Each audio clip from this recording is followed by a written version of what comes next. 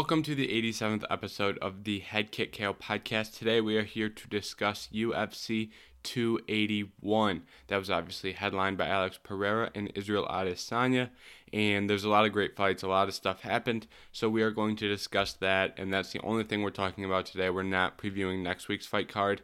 Some decent fights on there, but overall it is not the best fight night card that we have seen, but that's okay because this UFC 281 card really filled the void.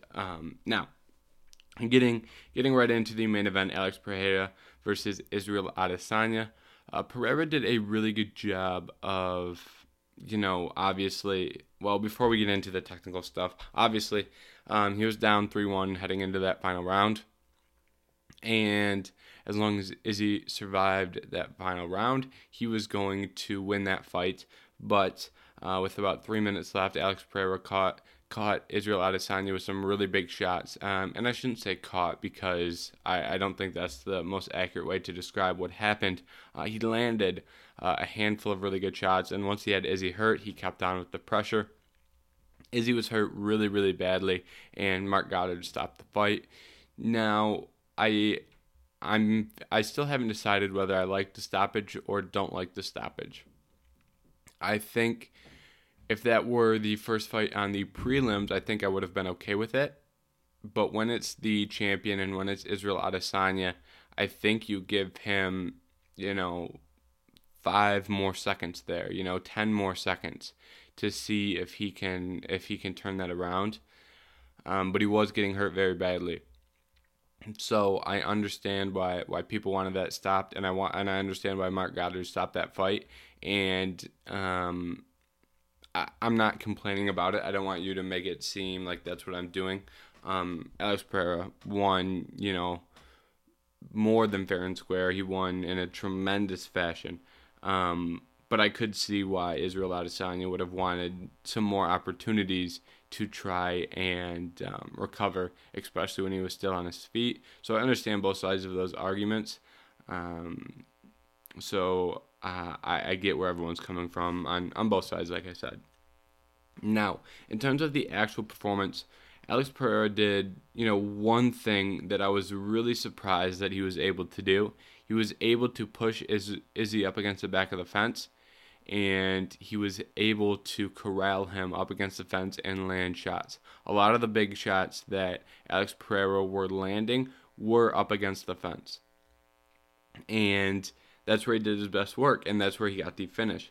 And like I said, I was surprised he was able to control Israel up against the fence like that. I don't know if that was Adesanya, being willing to sit there and play that game where his back's up against the fence. But I also think in a lot of those situations, Pereira had him so pressed where if Izzy goes, a big movement to the left or the right, he runs the risk of running right into a big hook. And if Pereira comes forward with 2-3 big shots and Izzy has to evade backwards, he's now evading back to the fence. So I think Pereira did a really good job of using strikes to back Izzy up. And then once he did have him backed up, the threat of the hooks, I feel like, kept Adesanya up against the fence. And I think that was a very good game plan because I don't think he was as successful in the open, but you don't have to be as successful in the open if you're able to corral someone up against the cage like he did. That was a very fruitful strategy, and it worked well for him. Now, for Pereira, I think this showed a couple things. It shows that he can beat Israel Adesanya in MMA, but I don't think he helped his case for being able to defeat any other potential title challenger at 185 pounds. And what I mean by that is his grappling did not look very good. Israel Adesanya easily won round 3 by out-grappling him, and I don't know why Adesanya didn't turn towards the grappling in round 5. I don't know if it was an ego thing. I don't know if he wanted to, prove that he was the best striker in the world and he wanted to go out there and strike with him for 5 more minutes. I don't know if that was the case. I hope it wasn't, because look at Francis Ngannou. Francis Ngannou didn't need to, win his fight with Ciryl Gane with the Striking, he did it with the grappling, and he is still the world champion, and everyone was impressed with his game. So I hope that wasn't the case, but if it was, I would suggest wrestling in the rematch. Now, for Pereira, in terms of if he can, I mean, I'm giving away the lead here when we talk about who these guys are going to fight next, but we'll just say it right now. These two are going to rematch. I don't see any scenario they don't, barring injuries. Now, but I don't know how Pereira beats any other 185-pound title challenger, except for, I guess you could come up with a couple of names that I could see him beating. But, for example, Robert Whittaker. If Robert Whittaker beats Paulo Costa at UFC 284, I don't know how Robert Whittaker doesn't beat Alex Pereira. I know every round starts on the feet, but Robert Whittaker wasn't able to beat Israel Adesanya because Adesanya, he struggled to get Adesanya down and control him on the ground for incredibly long periods of time. And a lot of those fights were standing. Now, Alex Pereira could land a shot that knocks Robert Whittaker out. You could say that against any opponent, but I don't see a world where Robert Whittaker doesn't out-grapple him for 5 rounds. I don't see a world where Marvin Vettori doesn't out-grapple him for 5 rounds. Jared Cannonier maybe could be able to out-grapple him for 5 rounds. I think he should be able to. The question more with Cannonier is that going to be the strategy he employs? Paulo Costa probably could out-grapple him for 5 rounds if he chose to. Derek Brunson, I'm a little bit suspect with Derek Brunson because every time you put Derek Brunson in the scenario to, hey, go take this guy down, sometimes he's able to do it. If it's like Shabazian or Kevin Holland, he's able to employ that game plan. But when he was asked to do it against Israel Adesanya, he wasn't able to. So maybe even Derek Brunson could beat this guy. But at the end of the day, styles make fights. And right now, Alex Pereira versus Israel Adesanya, in that stylistic matchup, it leans in Pereira's favor a lot, and he proved that, and he became the world champion. So more than all the credit I can give to him. Very, very strong performance. Now, in the co-main event, we saw Weili Zhang. She went out there against Carla Esparza, and she looked really, really good, and she got her belt back. Weili on the feet, so she was landing the hands well. She landed some really good kicks, and then anytime the fight was on the ground, she had some good scrambles, and she was able to stay out of dangerous positions for a long period of time. I think Carla Esparza was on top once in the first round, but she didn't really do much with it. And then in that second round, obviously, Weili went out there and got herself a really, really nice rear naked choke finish. That was she went for that little inverted crucifix kind of in the first round as well, and she couldn't hold position as well, and then she got it in the second round and was able to finish the fight. So that was a great finish, and Weili Zhang is your champion once again. I don't think there was much doubt here, right? I think most people believed that Weili would be able to do that. I don't know that people thought that was the exact style that was going to happen in. I don't think many people thought Weili was going to be able to get into a dominant position and submit Carla. I thought, personally, that she was going to defend takedowns and knock her out on the feet. So she did it a little bit differently than many people thought, but nonetheless, she still went out there and got a really strong win. The one thing that I was surprised by is that she was so willing to throw those kicks. I mean, those kicks, Carla was able to catch those kicks a couple times and got the fight to the ground a couple times because she got kicks. So I was surprised she didn't just lean on the hands, but nonetheless, I mean, it worked for her, so I'm not going to criticize her at all. For Esparza, that's just a tough matchup for her, right? At the end of the day, that's a really tough fighter, and that's a tough stylistic matchup for her to beat. So this doesn't make me think any less of Carla Esparza. I think there's been a lot of negative talk surrounding Carla Esparza because she doesn't have the best striking, because of the way that she beat Rose Namajunas in their title fight. I think there's been a lot of negative talk around Carla Esparza. I don't think Carla Esparza is a bad fighter, but today, or Saturday, at UFC 281 with Weili, Weili is just a tough matchup for her and another very, very good fighter. Now, I don't know where to go with the women's strawweight title. What does Weili do now? I don't really know the answer to that question. I think that's a quite confusing title picture right now, and it could be the most confusing title picture in the sport, in my opinion. And when you're looking at this, Jessica Andrade is an important factor in this, and I'll explain more in a second. But she is going back up to, or maybe she has still been Jessica Andrade. Who knows what weight she fights at? Okay, so she's in the strawweight rankings, and she's got a win over Amanda Lemos, but she's going back to 125. She likes to do this game where she bounces between 125 and 115. But she's going back to 125, Jessica Andrade is. Now, that's important because when you're looking at who Weili is going to defend this belt against, your options at this point are Rose Namajunas, Amanda Lemos. Jessica Andrade took herself out of this, which is important because she has a win over Lemos, and Yan Xiaonan. Now, I don't know what they're going to do here because I don't think they should do Rose versus Weili 3. I don't really want to see another trilogy. I think we've been absolutely loaded with rematches and trilogies, and frankly, I want to see some fresh matchups. And, Usman losing to Leon and Israel losing to Pereira didn't help either of those factors at all because those two are guys where you have to give those two immediate rematches. So there's no debate there that those two get immediate rematches. And then you've got Yuri versus Glover. I don't think that really deserved an immediate rematch. It was a great fight, but, do we have to run back every single title fight? Sterling versus Yan, they fought twice. Figueiredo versus Moreno, they're going to fight 4 times.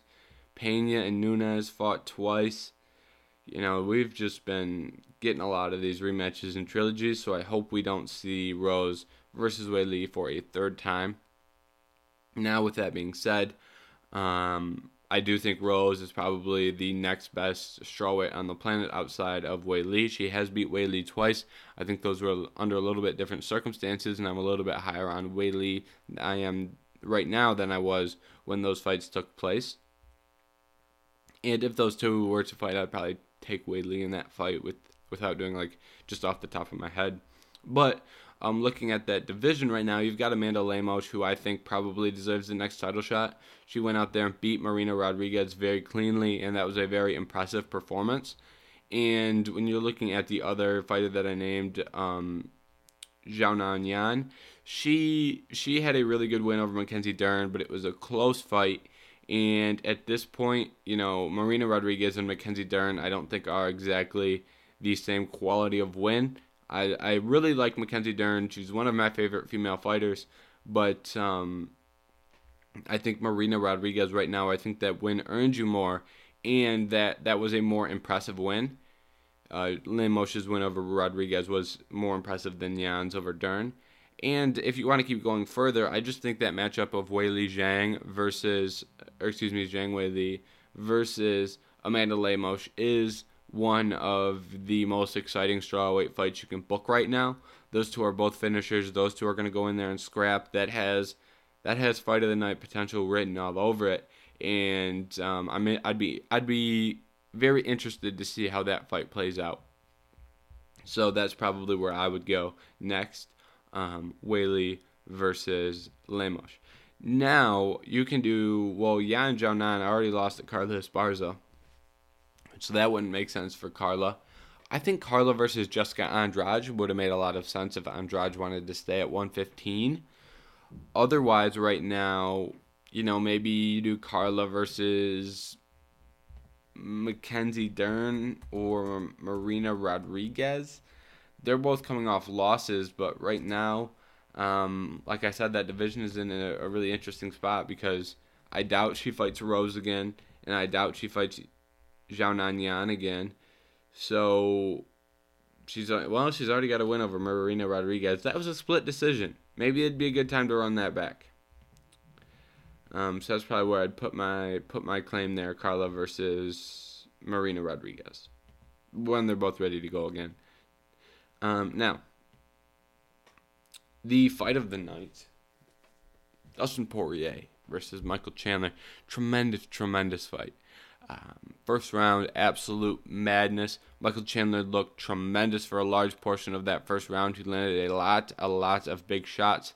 And in the final exchanges of that fight, or in that first round, Dustin Poirier landed a big shot right on the nose of Chandler. Really just made that nose explode and really hurt Chandler bad with that. Almost got the finish. Round 2, Chandler's nose is all busted up and he's in a world of trouble. He's able to get a takedown and control position for the whole second round. Third round, though, it's clear that Poirier is the fresher fighter, and these two, Poirier and Chandler, are so close in skill that if one guy has a decided or evident factor or evident, strength in terms of cardio at the moment, they're going to pull ahead, and that's exactly what happened. Chandler went for a takedown, went to take the back, and it's one of those things where you're not as explosive as you were in the first round or in the second round because you're so tired, and that gives Poirier the opportunity to reverse that position, come out on top, and get his own rear naked choke finish. It was a great fight. When I'm talking about it right now, I'm not really putting it into words of how good it was, because you can't really do that, especially with that wild first round. Now, in terms of strategically, I really like some of the things that Dustin Poirier did in terms of he was going hammer blocks, which I think is an underrated tool of MMA that people don't utilize enough. Hammer block is basically here where your hand is like this.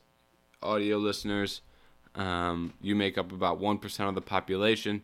So when I show things, you don't get to see it, but the YouTubes are where the viewers are at. Sorry. Now, anyways, back on track. Those hammer blocks, they help absorb power shots a lot more than your traditional guard or high guard or even just rolling with a shot. Those are some of the best ways to absorb a power shot. So that was something I liked from Poirier, and he was rolling with them as well. So hammer block with the roll. When you're fighting someone like Chandler, that's a very good tool. And he didn't roll into any shots, I don't think.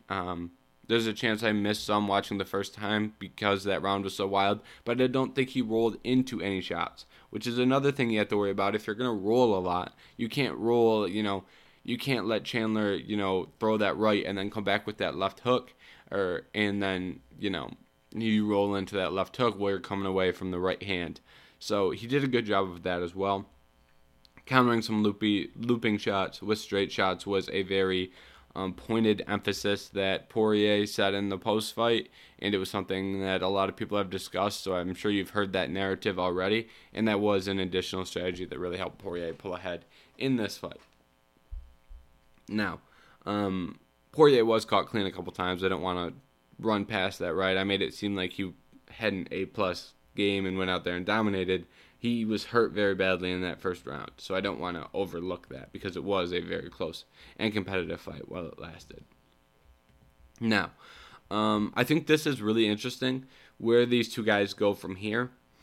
If you're Dustin Poirier, how do you get back to the title? Do you want to get back to the title, or do you want money fights, right? That's my question. Do you want money fights and fun fights, or do you want title fights?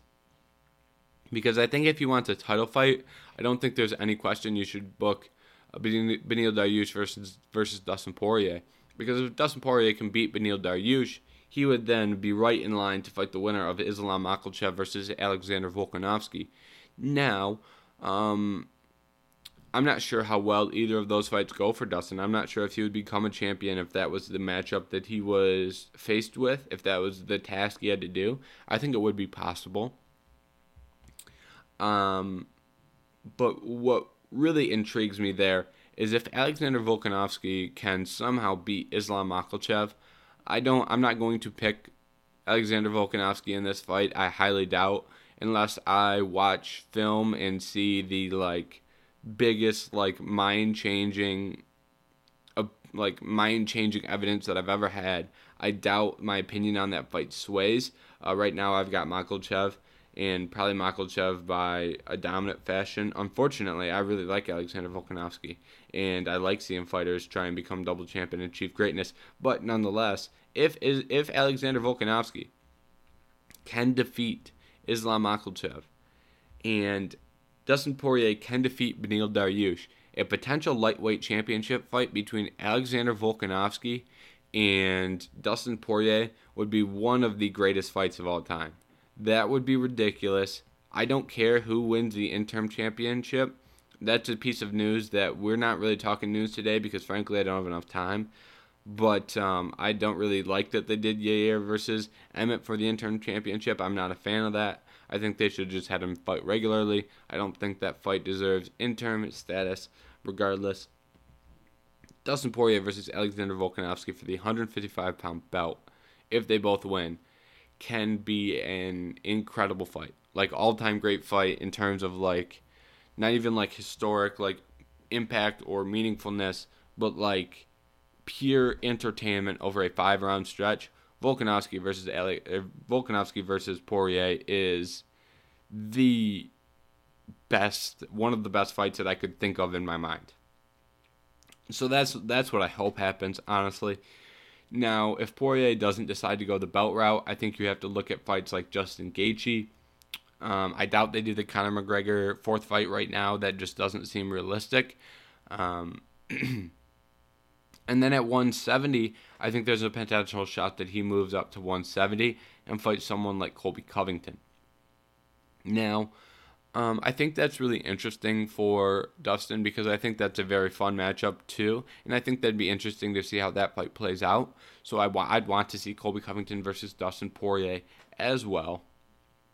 Now, I don't know how much that helps Colby Covington, or I don't know how much that helps Dustin Poirier become a UFC champion, undisputed champion, simply because when you're looking at these divisions, what exactly happens, right?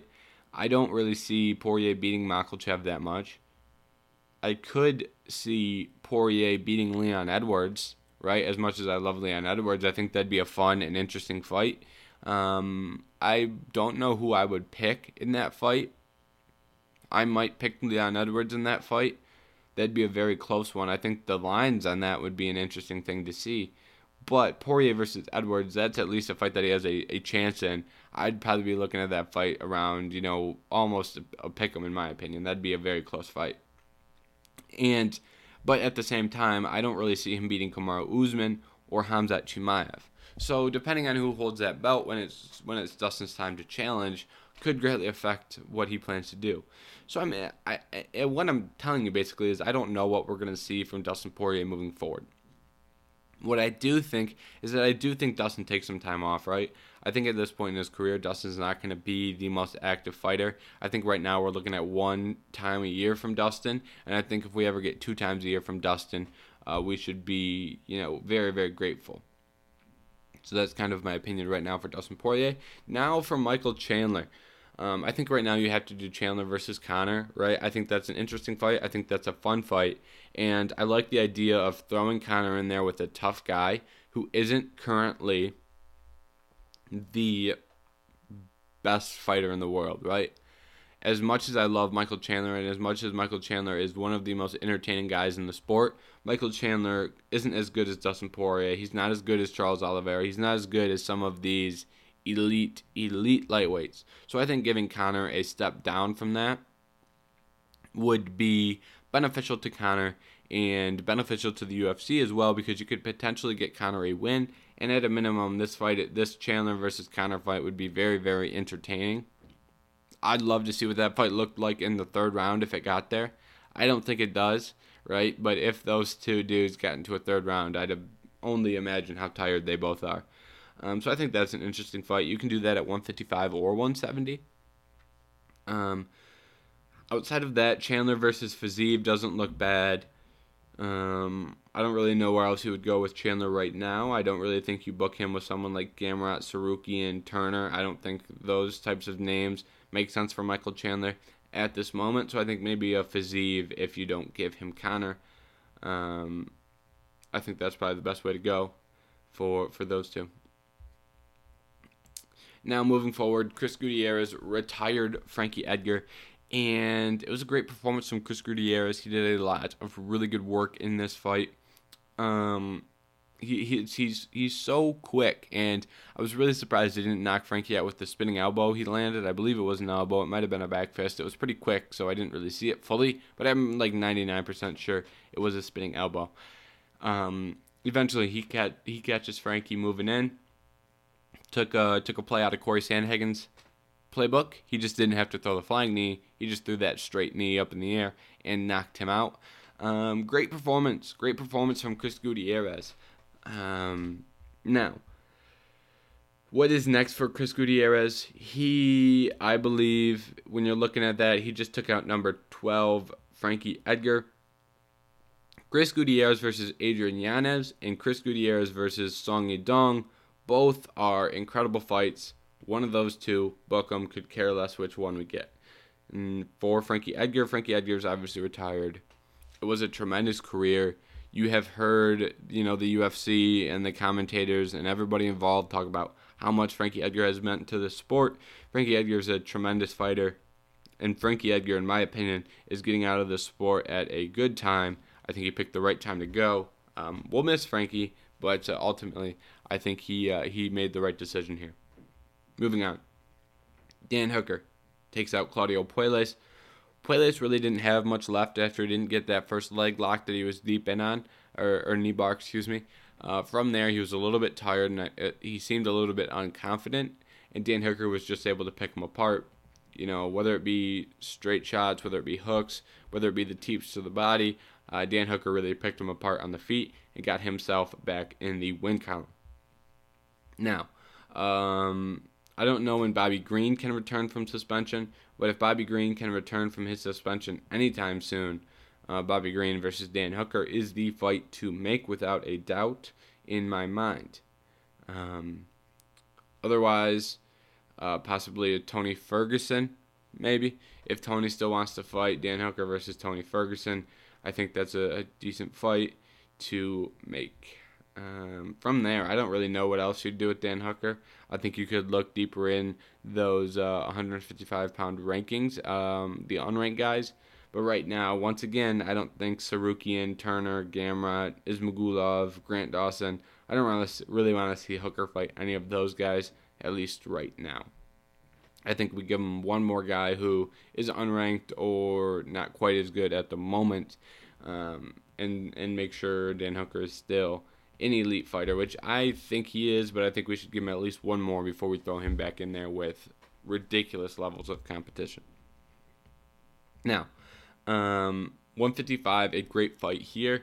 Renato Moicano did a really good job against Brad Riddell, and this was a tremendous fight. Moicano looked really good on the feet, looked really good on the ground. This was a classic Moicano performance where he touches you up a little bit on the feet before he eventually is able to land a takedown and is able to choke you out. Great post-fight press conference as well.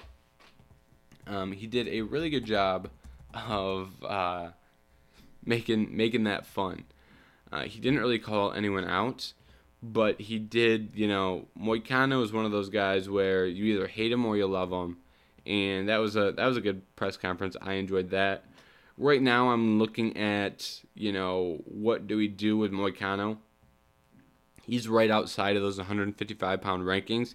I wouldn't be against giving him a ranked guy like a Grant Dawson, someone of that nature, right? The UFC rankings are kind of weird at lightweight because you've got Hooker, Conor, and Tony at 12, 13, 14. So I think there's a level of name value you have to get one of those fights, especially if you're looking at Conor or Tony.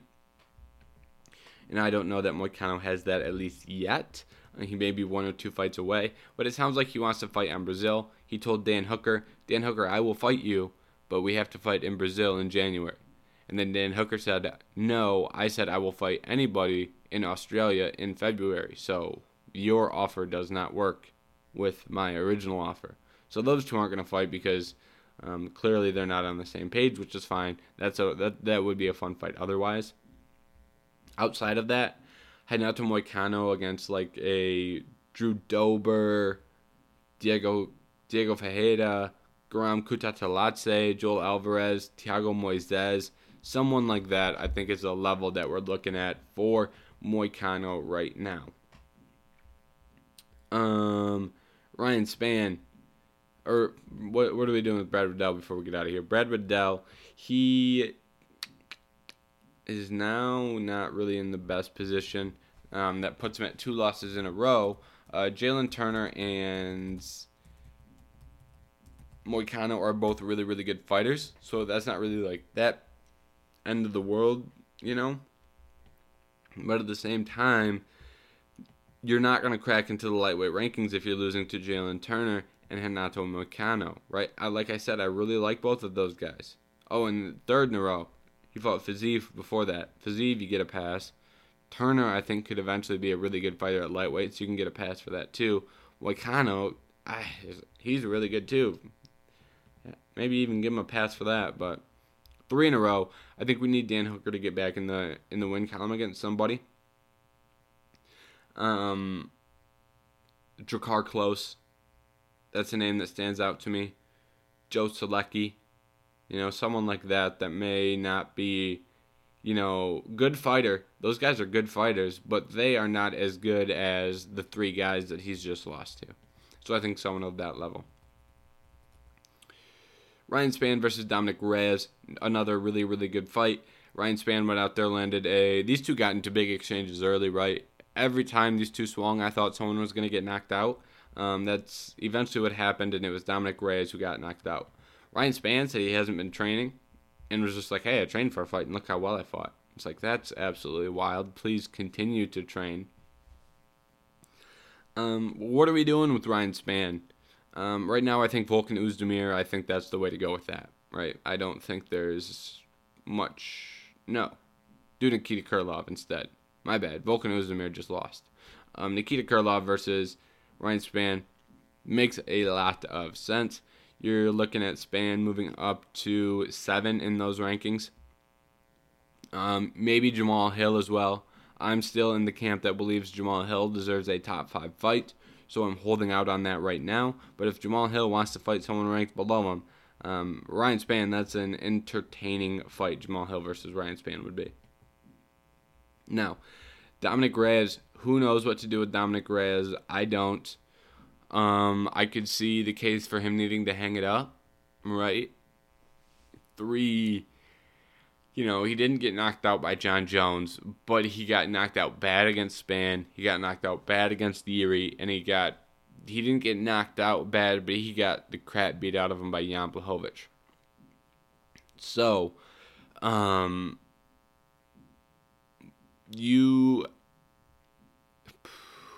I think if Dominic Reyes continues to fight, I think we do Reyes versus. This sounds weird to say, but I'm saying Ryan Spann, or excuse me, Johnny Walker, not Ryan Spann. They obviously just fought. That's a significant step down in competition. I know that Spann was ranked 12, Walker was ranked 11. So these two do have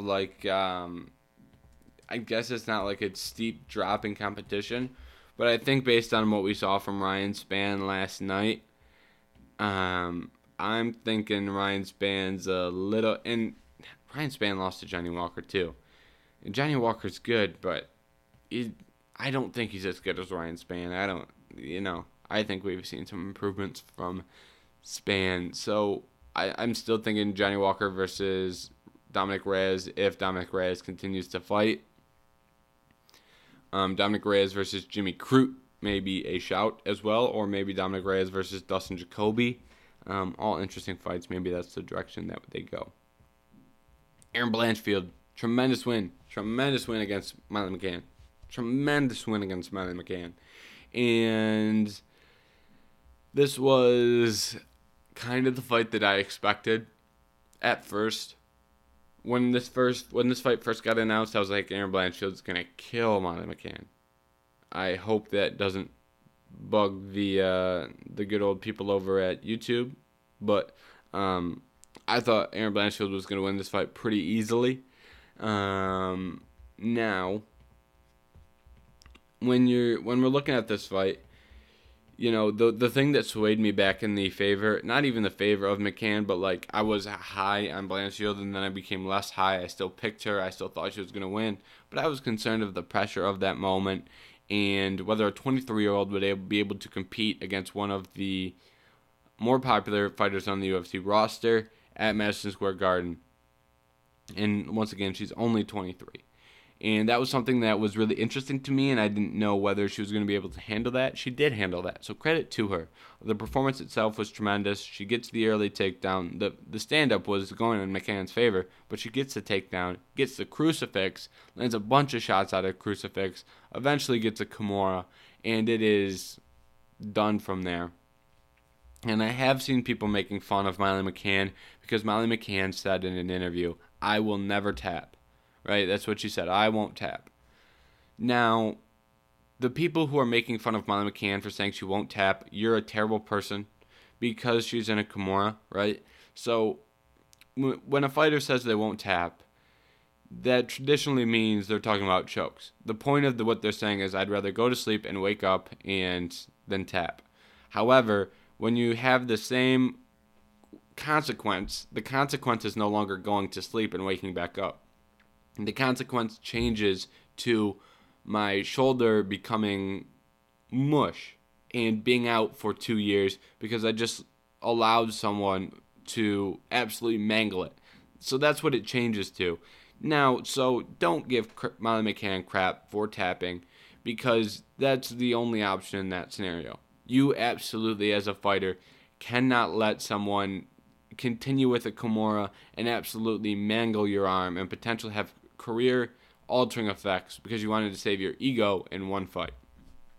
So, if you're one of those people clowning on Molly McCann for tapping, you're an idiot. Where do we go from here?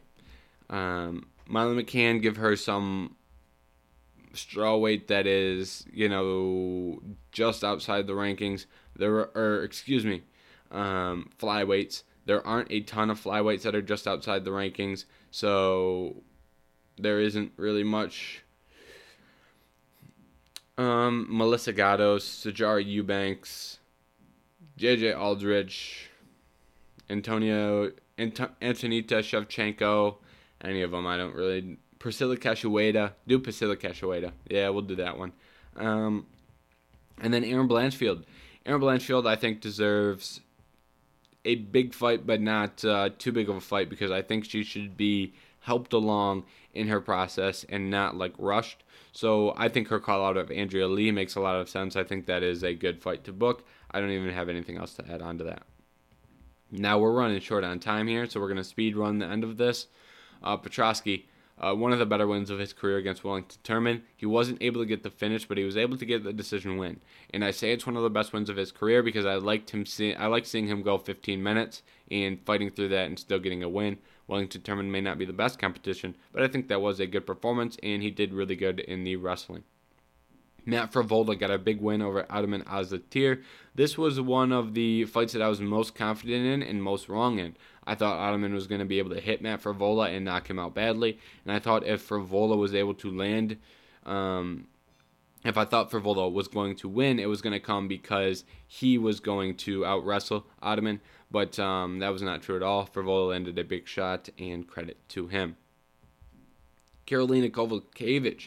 I was really, once again, another surprising fight. I thought Gomez Juarez was going to be able to finish Kowalkiewicz, and Kowalkiewicz, she had a tough fight in there, and she came out on top, and it's looking like those doubts of her wanting to fight in the UFC are beginning to fade. That was my biggest concern with her, but it looks like she's back on track and still ready to compete at the highest level, so credit to her because that's not an easy thing to do. Mike Trizano and Seungwoo Choi, these two had another tremendous fight. We saw a double knockdown. Trizano was getting beat up.